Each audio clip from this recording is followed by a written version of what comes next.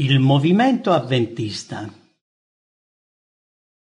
Vidi vari gruppi di persone che sembravano legati insieme con delle corde. Molti membri di questi gruppi erano immersi nell'oscurità totale. Guardavano verso terra e sembrava non esserci alcun legame tra loro e Dio. Ma c'erano altre persone appartenenti a questi stessi gruppi il cui volto risplendeva di luce e avevano gli occhi rivolti al cielo.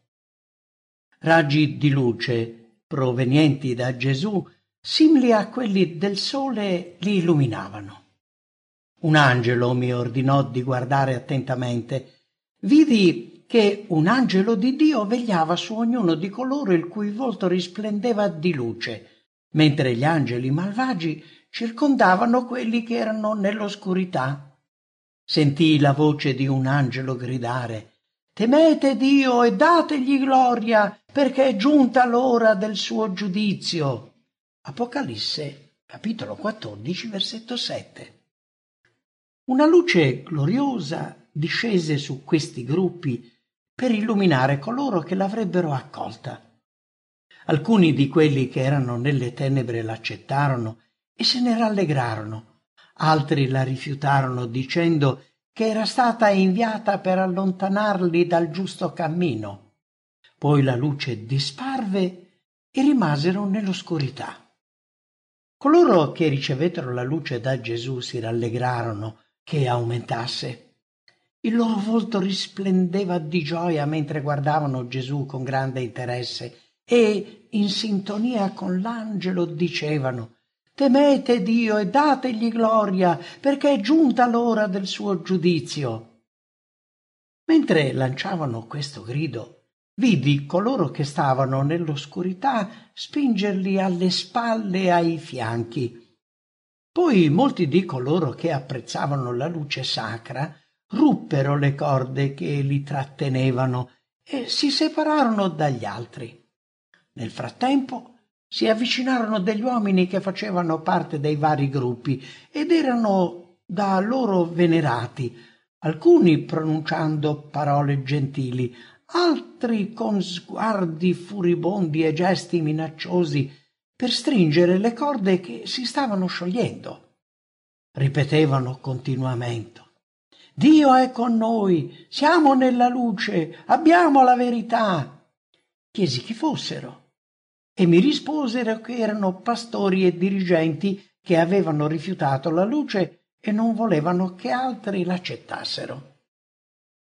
Vidi coloro che avevano ricevuto la luce, guardavano in alto con l'ardente desiderio che Gesù venisse e li portasse con sé. Improvvisamente una nuvola gli passò sopra e i loro volti si rattristarono. Chiesi quale fosse il motivo dell'apparizione di questa nuvola e mi fu mostrato che rappresentava la loro delusione. Il momento fissato per la venuta del Salvatore era passato e Gesù non era ritornato. Nella misura in cui loro erano presi dallo scoraggiamento, i pastori e i dirigenti visti precedentemente si rallegravano sempre di più. Tutti coloro che avevano rifiutato la luce trionfavano e anche Satana e i suoi angeli malvagi esultavano. Poi sentii la voce di un altro angelo che diceva: «Caduta, caduta è Babilonia!» Una luce illuminò gli scoraggiati che, nell'ardente desiderio di vedere la sua apparizione, ancora una volta fissarono lo sguardo su Gesù. Vidi degli angeli parlare con quelli che aveva annunciato: «Caduta, caduta è Babilonia!» e unirsi a lui gridando: «Ecco lo sposo viene, andategli incontro!» Le loro voci melodiose sembravano risuonare ovunque. Una luce estremamente luminosa e gloriosa si diffuse intorno a coloro che avevano apprezzato il messaggio ricevuto. Con il volto raggiante di gioia si unirono agli angeli esclamando: «Ecco lo sposo!»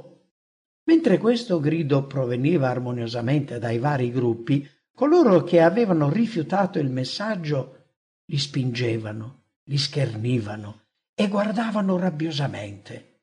Ma gli angeli di Dio stesero le ali sui perseguitati, mentre Satana e i suoi seguaci cercavano di trascinarli nelle tenebre per spingerli a rifiutare la luce del cielo. Allora sentì una voce che ordinava a coloro che erano stati spintonati e derisi: allontanatevi da loro e non toccate nulla di impuro. Per ubbidire a questa voce, un gran numero di persone ruppe le corde con cui erano legate, lasciò i gruppi immersi nelle tenebre per raggiungere i fedeli che avevano riacquistato la libertà e unì la propria voce alla loro. Sentì le angosciate e fervide preghiere di alcuni che erano rimasti ancora nei gruppi circondati dalle tenebre. I pastori e i dirigenti facevano il giro dei vari gruppi stringendo le corde, ma io continuavo a sentire la voce di coloro che pregavano intensamente. Poi vidi coloro che pregavano protendere le mani, chiedendo aiuto a chi era libero e gioiva nel Signore. Essi risposero guardando verso il cielo: allontanatevi da loro e separatevene. Vidi alcuni lottare per liberarsi. Alla fine riuscirono a rompere le corde che li legavano, opponendosi agli sforzi fatti da coloro che avevano stretto le corde con forza e rifiutando di ascoltare le affermazioni dei pastori e dei dirigenti che ripetevano: Dio è con noi, abbiamo la verità. Vedevo continuamente persone che lasciavano i gruppi immersi nell'oscurità per unirsi a coloro che si erano liberati e raggiungere un campo aperto al di sopra della terra. Avevano lo sguardo rivolto in alto, erano circondati dalla gloria di Dio e lodavano gioiosamente il Signore. Erano molto uniti e sembravano avvolti da una luce proveniente dal cielo. Intorno a loro c'erano persone sfiorate da questa luce, ma non direttamente legate al gruppo. Tutti coloro che amavano la luce guardavano con vivo interesse verso l'alto e Gesù li guardava con dolce compiacimento. Aspettavano il suo ritorno e desideravano con ansia assistere alla sua apparizione. Non si attardavano a guardare verso terra. Ma nuovamente una nuvola li avvolse e allora vidi che rivolgevano in basso i loro sguardi stanchi. Chiesi quale fosse il motivo di questo cambiamento. L'angelo che mi accompagnava mi disse: ancora una volta sono rimasti delusi nelle loro aspettative. Gesù non può ritornare ancora sulla terra. Dovranno affrontare prove maggiori, rinunciare agli errori e alle tradizioni umane e confidare completamente in Dio e nella sua parola. Dovranno essere purificati, imbiancati, provati. Chi supererà questa dura prova otterrà la vittoria eterna. Cristo non scese in terra, come pensavano questi credenti in gioiosa attesa, per purificare il santuario tramite la purificazione della terra con il fuoco. Vidi che il loro calcolo delle profezie era corretto. Il periodo profetico terminava nel 1844 e Gesù era entrato nel luogo santissimo per purificare il santuario alla fine dei tempi. Il loro errore fu che non capirono che cosa fosse il santuario e la natura della sua purificazione. Vidi la tristezza e la delusione del gruppo che lo aveva atteso. Esaminarono accuratamente le prove della loro fede e ricontrollarono i calcoli dei periodi profetici, ma non trovarono nessun errore. Il tempo era adempiuto, ma dov'era il loro Salvatore? Lo avevano perso. Mi fu mostrata la delusione dei discepoli quando, arrivando al sepolcro, non trovarono il corpo di Gesù.